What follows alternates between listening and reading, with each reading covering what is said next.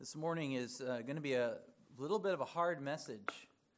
As a preacher, I have growing sympathy for the prophets who, they weren't just tasked with saying nice things or happy things, but saying hard things to people, some of whom were willing to receive it, but also to a lot that didn't care at all what they were saying. And so this is going to be a hard message this morning, but I also hope for you that it will also be an encouraging message and a life-giving message. The message is this: if you don't give a damn about God's word when it inconveniences your lifestyle now, God's damnation may be all that's left for you in eternity. And I don't say those words lightly. We don't have time to study the 3 words for sin in the Old Testament, but just in a nutshell, you have sin, iniquity, and transgression. Transgression is the sin of the high hand, where basically God gives his command, and you say, I don't care. And that rebellious attitude is something far greater than one curse word could be to God. So now that you're listening, I want you to hear this. If you don't care about God's word when it inconveniences your lifestyle now, God's damnation may be all that's left for you in eternity. I say may because judgment is God's. That's God's business. And he may have mercy. And while I don't condone intemperate language as a general rule, I think generally it's far beneath the dignity of a Christian, I speak the language of the world for a moment, so that if you are tempted to follow the world, you might hear in language that you understand, and that you might hear and turn back to the Lord and repent. This message this morning is a warning for Sabbath-Breakers. And I'm not talking about if you occasionally miss church. I'm not talking about if you're on vacation and you need to go somewhere else for church, or there's not a church and you have worship as a family on the Lord's Day. I'm talking about if you habitually, regularly forsake the assembly of God's people on the day he's appointed for worship. This is a warning to you. This warning may be one of the kindest things I can say to you as a pastor. Let me say that again. This warning may be one of the kindest things I can say to you as a pastor. If you fall into the category of a carnal Christian, that is, a carnal Christian is one, they look really good on the outside, but they completely miss the heart. They completely miss the greater things of following the Lord, of loving your neighbor, of serving one another, of building up the church, and so forth. If you're merely a carnal Christian who only follows God's word when it's convenient for you, or you selectively follow God's word where you hope you'll do just enough so that you don't go to hell, you need to hear this warning this morning. We all need to hear it, because we all have sinful hearts that can go astray. I didn't say it's the nicest thing to say, but it's the kindness. Niceness damns. Niceness is when you're just trying to get along and not offend anybody. But kindness is the fruit of the Spirit and an overflow of the gospel, and I preach for your reclamation.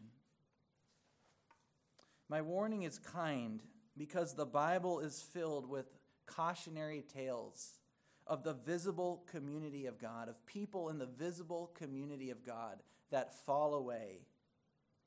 God warns people who, if they continue their hard-hearted and stubborn ways, will ultimately fall and have no hope in eternity.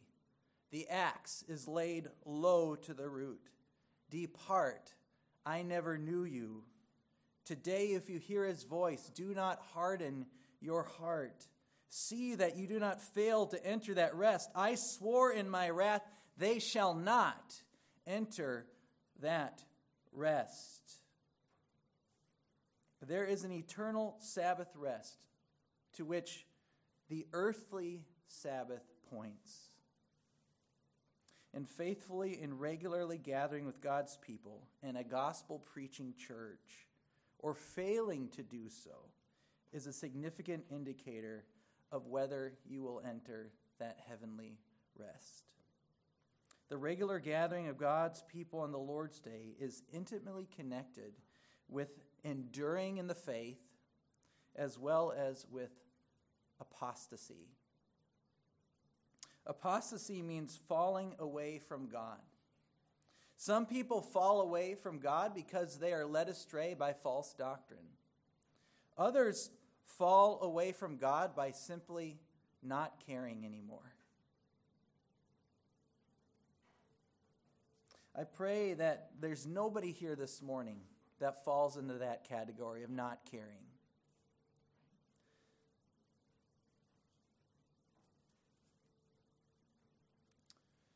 I preach God's word and share its warning with the hope that you will not ultimately fail to enter God's rest in glory. In this study of the Christian Sabbath, we have seen how the Lord's Day is a principle that stretches from creation all the way to new creation. And we have seen how the Bible commends its blessings to the faithful, but also warns of the curses to the apostate. Recall that in week 1, we looked at the Old Testament background to the Lord's Day as the Christian Sabbath. In week 2, we saw how Jesus transforms the Sabbath, and we saw why Christians meet on the first day of the week, on Sunday, rather than on Saturday, the seventh day of the week, as the Lord's Day. In week 3, last week, we looked at biblical principles for the evening service, and we saw a few examples from church history as well. And finally, today, we will consider God's warnings to carnal Christians and summarize what we've learned over these 4 weeks. So let's dive in this morning. Point number 1, carnal Christians will not enter God's eternal Sabbath rest. Number 1, carnal Christians will not enter God's eternal Sabbath rest. Again, what is a carnal Christian? A carnal Christian may look like a Christian, but they're not a Christian. It comes from the Latin of just meaning your flesh. They just outwardly appear to be Christian, but they're really not a Christian. The Bible shows both in the Old and New Testaments that not all people in the visible congregation are actually God's children. That just because you're in one manner or another part of the visible church, it doesn't mean that you're actually part of the invisible church. And I'm going to show you that from Scripture this morning.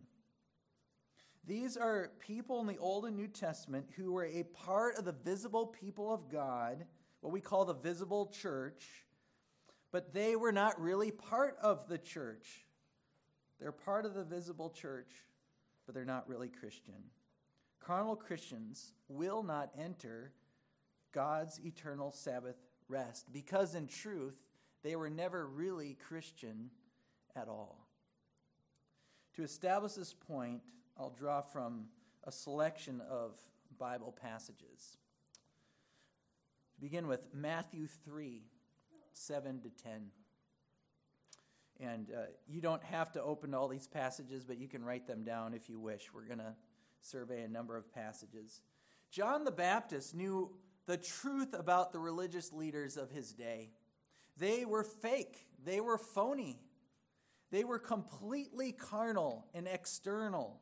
It was all external religion with no inner spiritual substance. Jesus, in turn, called them whitewashed tombs. They looked great on the outside, but they were filled with death on the inside. Jesus says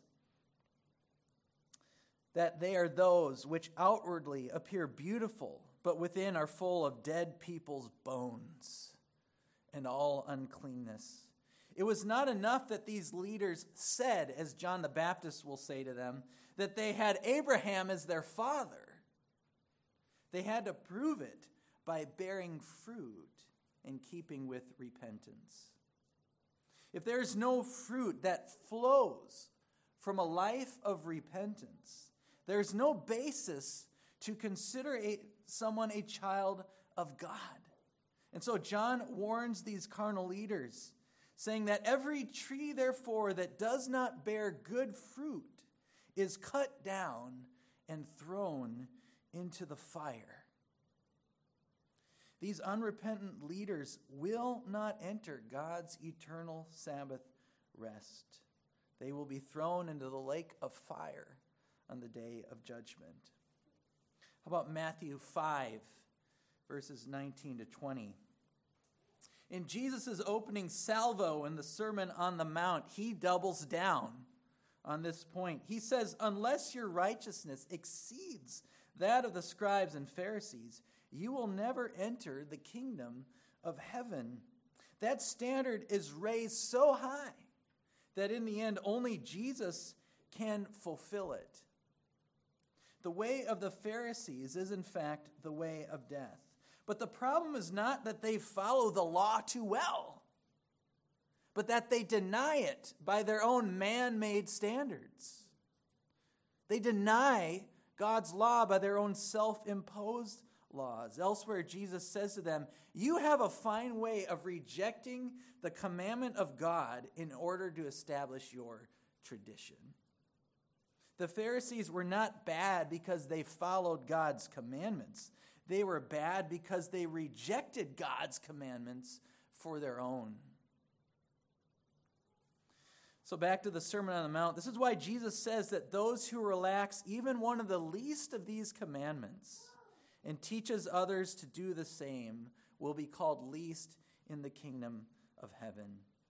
Carnal Christians are really good at always finding an excuse for why they can't or why they don't need to follow something that God says in his word.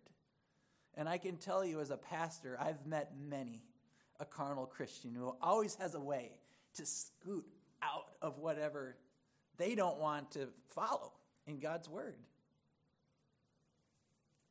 And we've all done it at times if we're honest. And we need to repent where we're doing it. Right? Carnal Christians are really good at always finding an excuse for why they can't or don't need to follow God's commandments. Now, you might get lucky. You might get lucky in Judgment Day and get into heaven. Now you're scratching your heads what I'm trying to say here. But if you do, you'll be considered least in the kingdom. That's what Jesus says. The one who doesn't do them and teaches others not to will be called least in the kingdom of heaven.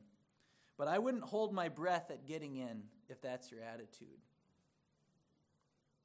And that takes us to Matthew 7. Matthew 7, verses 21 to 23. Later in the Sermon on the Mount, Jesus pronounces a haunting warning that should make each of us shudder at the thought of being a carnal Christian. Jesus says, not everyone who says to me, Lord, Lord, will enter the kingdom of heaven, but the one who does the will of my Father who is in heaven. Who are these people that won't enter? Were they kind of half-hearted, like casual churchgoers? No, these are people that were apparently doing miracles, even casting out demons. They had some kind of extravagant ministries going on. And on the day of judgment, Jesus will say, I never knew you. Depart from me. So if you're just a casual churchgoer, I'm a Christian. Sometimes I read the Bible, or sometimes I think about what God says. That's not the kind of people here that Jesus is talking about. He's talking about people that seem to be in some kind of full-blown ministry, doing signs and wonders kinds of things, but denying actually the substance of God's will. And he says, depart. I never knew you. Jesus says, on that day, many will say to me, Lord, Lord, did we not prophesy in your name and cast out demons in your name and do many mighty works in your name? And then will I declare to them, I never knew you. Depart from me, you workers of lawlessness. Here Jesus shows that you can be a carnal religious person who doesn't follow God's command, but is really good at looking religious and looking spiritual. They may even have done some spectacular things like exorcisms. But in the end, Jesus says, I don't even know you. Depart from me. Carnal Christians who look legit and believe they are legit will not enter God's eternal Sabbath rest. How about Romans 8? Looking at verses 9 to 11. Well, God's amazing promises are preached and given to the visible people of God who are sitting there reading the letters of Paul, reading the letters of the apostles, hearing it shared as they gather on the Lord's Day for worship. These promises are only good for the true invisible church. So, for example, Jew and Gentile relations were a big problem in Rome. Writing to the church, he qualifies the guarantee that you will receive God's blessing by saying in Romans 8:9, you, however, are not in the flesh, but in the Spirit, if, in fact, the Spirit of God dwells in you. Anyone who does not have the Spirit of Christ does not belong to him. So these promises given to us in the gospel are only guaranteed for those who actually have the Spirit of God dwelling in them, for those who have actually been born again. So Paul is preaching to the visible church here, right? He's writing to the visible church, but making promises that are only good for those who are part of the invisible church. That is, those who have the indwelling Spirit. That if in Romans 8:9 is really important. And later in chapter 9, Paul defends God's promises against those who claim he failed because most Jews don't believe in Jesus. He writes, but it is not as though the word of God has failed, for not all who are descended from Israel belong to Israel. And not all are children of Abraham because they are his offspring. And God has not rejected his people whom he foreknew. So what Paul is showing us here is that it's not enough to be a carnal offspring. Well, I was baptized in the church, so I must be saved, right? That's a damning message that an overly proportional section of the church in this country alone teaches people. That's a damning message, and the preacher is damning you if that's what he's saying. It's not enough that you are a child of Abraham biologically, like a biological Jew. It's not enough that you were born and raised in the church if you don't have faith and you don't live a life of repentant faith. Paul says God has not rejected his people whom he foreknew. It's not enough to be a carnal offspring. Saying you're a Jew or a Christian, whether by birth or profession, does not automatically make you a Jew or a Christian. You must have the Spirit dwelling in you. How about 1 Corinthians 10, paired with Jude 1, verse 5? The congregation in the Old Testament was a mixed people, just as the New Testament church is today. We're a mixed people. That is, we are a collection of believers and unbelievers. So take your faith, or take your stubborn unbelief seriously. Paul shows that the cautionary tales of the Old Testament become teaching lessons for us today. He shows, for example, in 1 Corinthians 10, where he recounts the harrowing tale of how God destroyed an entire generation of Israelites because of their unbelief, because of their grumbling, and because of their stubborn disobedience. Paul then turns to Corinth and says, now these things took place as examples for us, that we might not desire evil as they did. And later he says, these things happened to them as an example, but they were written down for our instruction, on whom the end of the ages has come. Therefore, let anyone who thinks that he stands take heed lest he fall. Just because you're sitting in a chair this morning doesn't mean you're automatically guaranteed a seat in God's house in eternity. And the warnings of the New Testament is to take heed lest you fall. Persevere in faith. Don't fall away in unbelief and in stubborn disobedience. And I would be no good to you if I didn't preach this to you as well.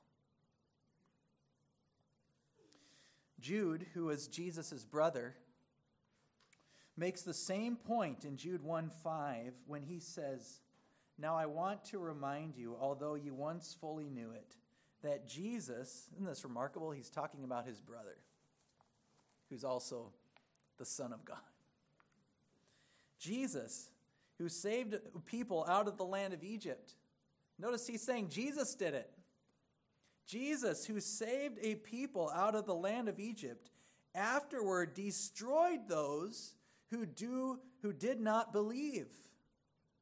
This is not Jesus meek and mild in a precious moments manger. I don't know if that's a Norwegian thing. That's an American thing.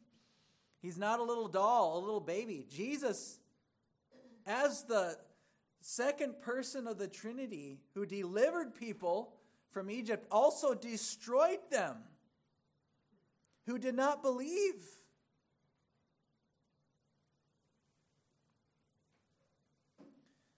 The message so far is that you're not safe simply because you stand among the number of the visible church.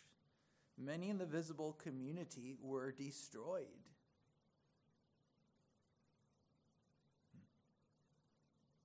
Many in the visible community did not ultimately enter God's eternal rest because of their stubborn unbelief. About 1 John 2, verse 19. Now, these aren't the only people who don't make it into heaven. There's going to be others too. Others failed to enter God's rest because they simply thought they knew better. Okay? It is a form of unbelief. Ultimately, all sin is a form of unbelief, of course. But in John's case, he was dealing with people that they didn't like the apostolic message, so they went elsewhere. They followed different teaching that better suited their ears. And John writes in 1 John 2, verse 19, "They went out from us, but they were not of us. For if they had been of us, they would have continued with us. But they went out, that it might become plain that they all are not of us." So there is some kind of exodus from one of the churches that John was writing to because they didn't like the apostolic teaching. And John says, in my own words, well, they looked like us, but they're not really of us, because if they were, they would still be with us. But because they left, they're not of us. Right? You following his logic? John likes to go around and around and around. That's John's style. They went out from us, but they were not of us. For if they had been of us, they would have continued with us. But they went out that it might become plain that they all are not of us. And sadly, John writes about a familiar experience that we still have today. People leave the church not merely to go to another church, but because they abandon sound New Testament doctrine. And while others simply drift away and go nowhere. They just fall asleep. It's like dying in your sleep. When the honeymoon is over, will you still be faithful to your wife? When sound Bible teaching becomes dull, will you abandon it for human innovation? When the people in the church aren't meeting your needs, will you leave them? Will you abandon the bride of Christ for the worldly whore? We see these things, and I see them as a minister. I'm sure you've observed them too. We see these things sadly still happening today. Who do you serve? You know, the world is called the whore of Babylon in the book of Revelation. There's only two masters. You can serve the Lord or you can serve the whore.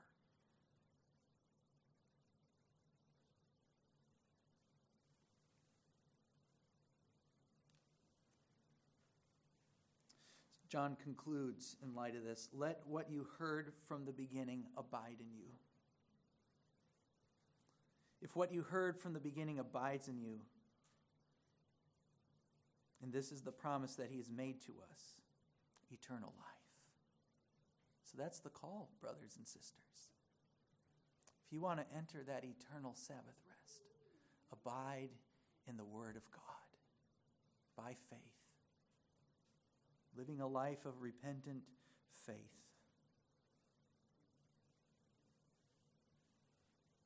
There is a horrible eternity ahead for carnal Christians,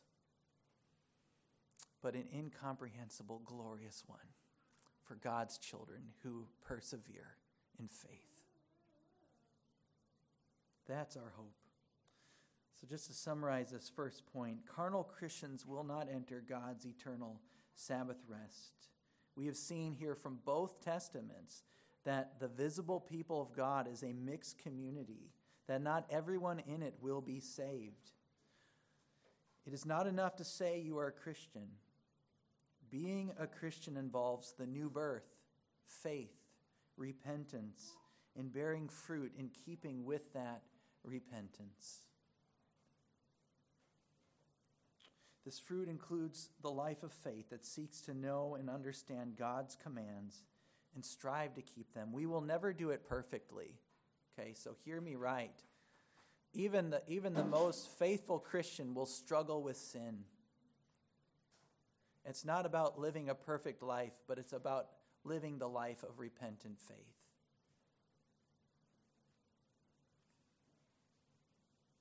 Let's move to the second point. Number 2, failing to gather regularly endangers your soul. Failing to gather regularly endangers your soul. And of course, we could say continuing to sin regularly endangers your soul. But we're going to focus on what the scriptures say about gathering regularly. So we're going to focus on this point today. Failing to gather regularly endangers your soul.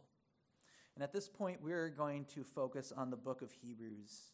And here I want to connect our study of the Christian Sabbath to the eternal Sabbath rest and our getting in or failing to get into it. Okay, so we're going to connect our study on the Christian Sabbath with the eternal Sabbath rest that will come to us in glory and whether or not you'll get in and what the Bible has to say about it. In order to bear fruit in the study, we need to distinguish the context of Hebrews really quickly. Okay? Hebrews was written to deal with the problem of people that were in the church that were being led to go back to Judaism. And the scholars wrestle with the exact context, but it appears that either they're being led just whole hog to go back to Judaism, or to a kind of a pseudo-Christian version of Judaism, where we believe in Christ as the Messiah, but we still need to follow the Mosaic covenant. That's the context of Hebrews. Our context today is slightly different. Now, there are some people who call themselves Christians and believe we still need to follow the Mosaic covenant. I actually spoke to one a few days ago. But more often than not in the church today, we see people who are feeling the pull and go back to the world. The world is the God that they wish to serve. They were in the church, but they left the church. And so whether the pull is to go back to an old form and reject the substance which is Christ, or to go to the world and reject the substance which is Christ, your fate will be the same either way. And so the principles of Hebrews apply whether or not your pole is to go to Judaism or your pole is to go to the world. Okay? So that's the context that we're looking at. And in the midst of this context, as the writer of Hebrews is showing how Christ is supreme over the Mosaic covenant, the writer points these struggling Christians to Psalm 95, which we read in our scripture reading this morning. Today, if you hear his voice, do not harden your hearts. And in this section of Hebrews, the writer says, there remains a Sabbath rest for the people of God. In Hebrews 4:9, so then there remains a Sabbath rest for the people of God.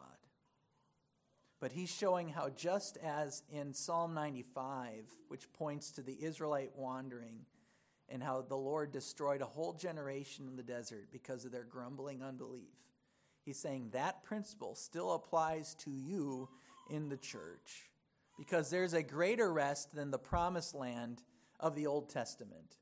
There's a greater country, a heavenly one that the writer of Hebrews will talk about later in the book.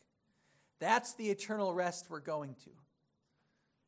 But he is warning this church that not all of you will enter.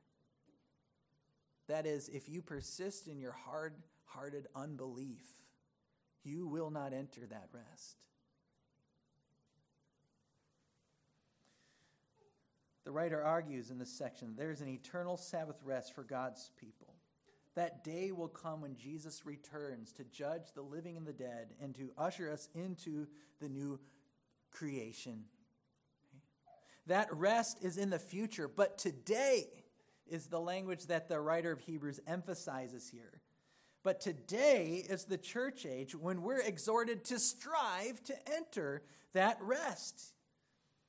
Hebrews 3:13. And he says in chapter 4, as he continues the argument in 4 verses 9 to 11, so then there remains a Sabbath rest for the people of God. For whoever has entered God's rest has also rested from his works as God did from his. Let us strive. Let us therefore strive to enter that rest so that no one may fall by the same sort of disobedience. Here the theme of unbelief, of disobedience continues. Let us strive to enter. That's what this church age is. That's what our life is now before eternity. It's a striving to enter that rest by faith. This is where the function of gathering as the church is so important. And this really brings us back to our study in this series. Exhortation and accountability are some of the many reasons why we gather publicly every one day in 7 to exhort one another, not just the preacher here from the pulpit, but as we sing to one another, as we meet in fellowship with one another, we're exhorting each other with the gospel. We're calling each other, we're holding each other accountable to fight sin. That's one of the significant reasons why we publicly gather as the church. I'm not going to reiterate the Lord's Day Christian Sabbath principle here. We've already done that in week 2. You can go back and listen to that if you would like, if you missed it. But here we will simply note that the perseverance of the saints is intimately linked to publicly gathering as a church. The way we persevere in faith till our dying breath or till the Lord returns is intimately connected with gathering publicly as the church. One of the chief ways we help each other fight sin and keep from falling away is by exhorting one another publicly together. The writer says in chapter 3, verses 12 and 13, "Take care, brothers, lest there be in any of you an evil, unbelieving heart, leading you to fall away from the living God, but exhort one another every day, as long as it is called today, that none of you may be hardened by the deceitfulness of sin. So not only should we do it once a week, here he says every day, exhort one another, that none of us may be hardened by the deceitfulness of sin. Gathering, what we do here when we gathering is an act of care for one another. We care for one another's souls as we gather publicly, that we don't fall from the Lord. The Christian life cannot be run alone. Not alone with yourself, not alone with your family. You need the church, and the church needs you. You are needed. Look around at one another. You need each other. We need each other.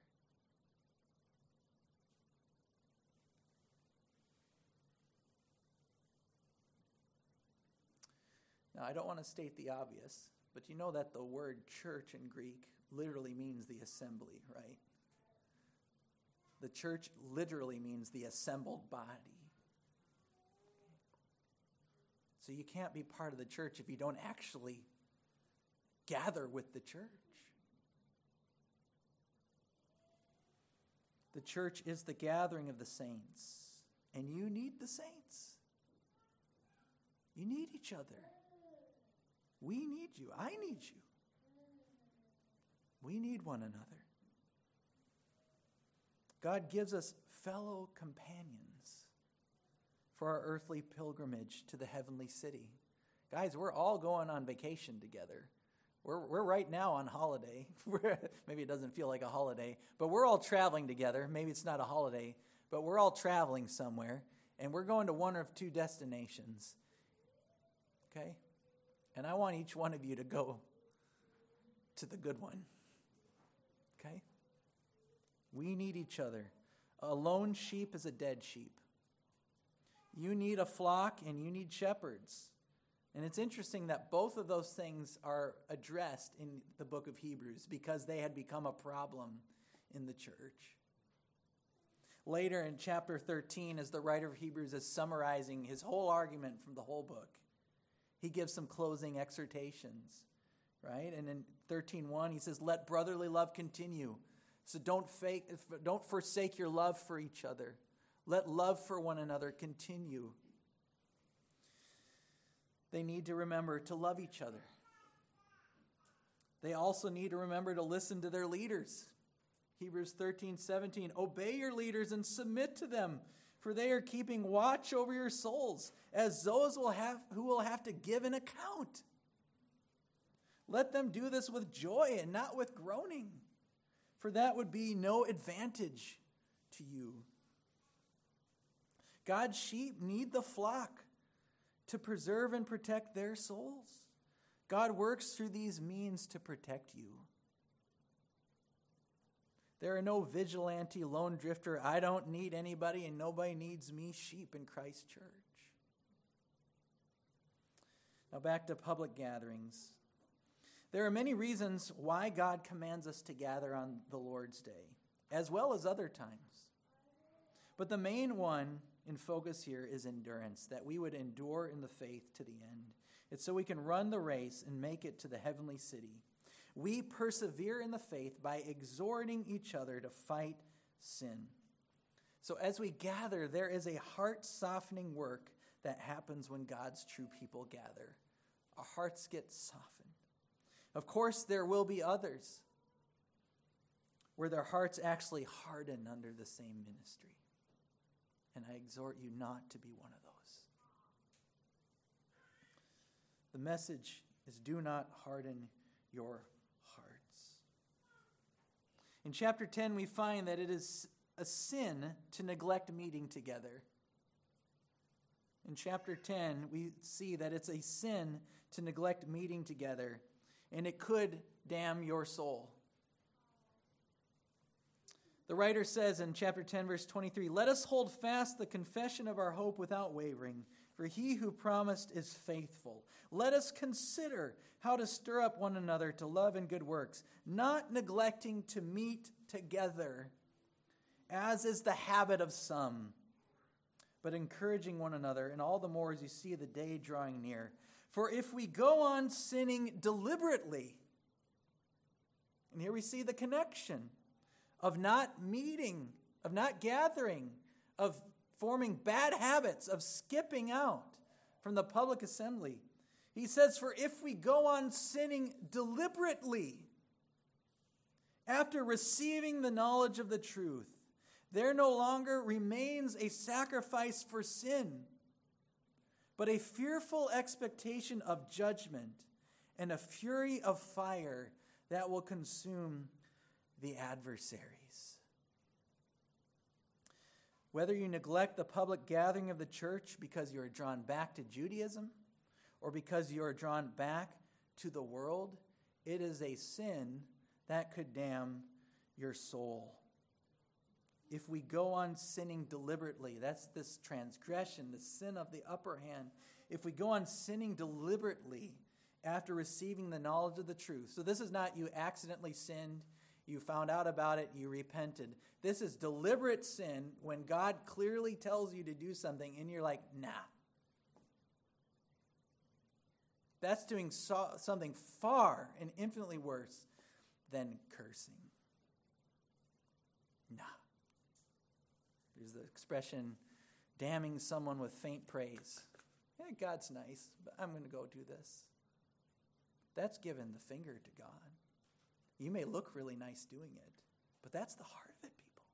That's the substance. It's the sin of the upper hand, the transgression that we read of the Old Testament. If we go on sinning deliberately after receiving the knowledge of the truth, the writer of Hebrews says, this is God's word, there no longer remains a sacrifice for sins, but a fearful expectation of judgment and a fury of fire that will consume the adversaries. We've seen so far that carnal Christians will not enter God's eternal Sabbath rest. We've seen, secondly, and primarily here from Hebrews, that there remains a Sabbath rest to which the earthly Sabbath or Lord's Day points to. And we've seen now how intimately connected getting into that rest is with persevering in the faith by publicly gathering together. Finally, then, let's in brief just summarize what we've learned from this series so far. And if you've missed some of the messages, I would really encourage you to go back and listen to them. We saw in this series that the Sabbath's origin, number one, the Sabbath's origins in creation reveal a timeless principle that came before the fall, before sin, of a 1 and 7 rest. 2, we saw that God's law shows that the Sabbath is non-negotiable. Remember that actually the death penalty was required for Sabbath-Breakers in the Old Testament. I'm not sure how faithfully Israel kept that, because that, as we saw, was the reason they got kicked out of the land, because they were abusing the Sabbath. But that was God's command. Number 3, we saw that the prophets proclaimed the Sabbath for the coming age. For example, we saw in Isaiah how he talks about in the new heavens and the new earth, all flesh will gather from Sabbath to worship the living God. He's pointing forward to that eternal Sabbath rest. When we turn to the New Testament, 4, we saw that Jesus is the Lord of the Sabbath, and he expands on what the Sabbath means. 5, we saw Jesus and the apostles give first day Sunday worship normative force after the resurrection, which is why we call it the Christian Sabbath, the Sunday, the first day of the week, the day he rose from the dead. And you can go back and see how Jesus and the apostles gave that normative force by their own practices after the resurrection. 6, we saw in this series 3 New Testament texts that appear to revoke the 1 and 7 Sabbath principle if they are read out of context. 7, we saw that the Old and New Testaments yield important principles for evening worship, including the agape meal and gathering to eat together. 8, we saw that the early church practiced morning and evening worship, including the agape meal, and that they considered it the Lord's day, not the Lord's hour. They set a day aside for worship and for gathering with God's people. 9, this morning we saw that carnal Christians will not enter God's eternal Sabbath rest. And then we also saw this morning that failure to gather regularly endangers your soul, and it harms others because you're not there to encourage them to fight sin either. If you don't give a damn about God's word when it's inconvenient to your lifestyle, God's damnation may be all that's left for you in eternity. I think that's the kindest thing I can say to you if you're feeling drawn to the world. The half-hearted Christian life is no Christian life at all. It's an all-or-nothing proposition. Either you're taking up your cross and following Jesus, or you've chucked it into the ditch. It's not somewhere in the middle. There's no mushy middle. It's what Jesus said was the narrow road. It's the narrow gate. The half-hearted Christian life is no Christian life at all.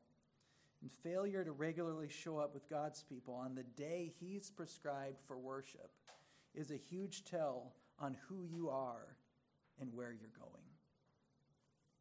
Hell is a real place, and it will be filled with people who think they are Christian. This message is a warning to Sabbath-breakers. Of course, it could also be a warning to anyone who stubbornly refuses to obey God's commands. The punishment for Sabbath breaking in the Old Testament was death, but how much worse is the everlasting damnation of your soul? But the good news, let's end on some good news.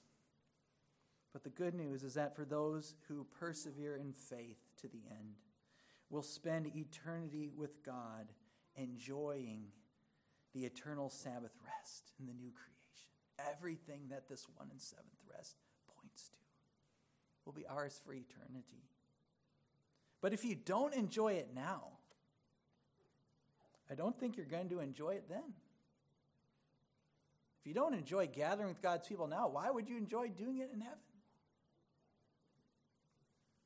And if that bothers you, that's a good thing. Take that as the Spirit prompting, speaking to you. If it bothers you, it's a good thing. Check your heart. Repent. And enjoy the fellowship and the protection of the saints. Because that's God's means to preserve and help you to return to Him. So I've not preached nice words today. But I hope you receive them as kind words. I'll give the closing ones to Ignatius of Antioch, one of the early church martyrs who was led away and slaughtered in Rome. Probably, as church tradition goes, was martyred in the Colosseum, whether he was eaten by beasts or slaughtered by gladiators. Ignatius was a bishop, an early church planner, we could call him, who fought and endured to the end. And this is what he said about public gathering. We'll give his words the final point. Let's learn from our brother and heed his charge. Ignatius says, "Be zealous, therefore, to assemble more frequently, to render thanks and praise to God. For when you meet together frequently, the powers of Satan are destroyed, and danger from him is dissolved in the harmony of your faith." Let's pray.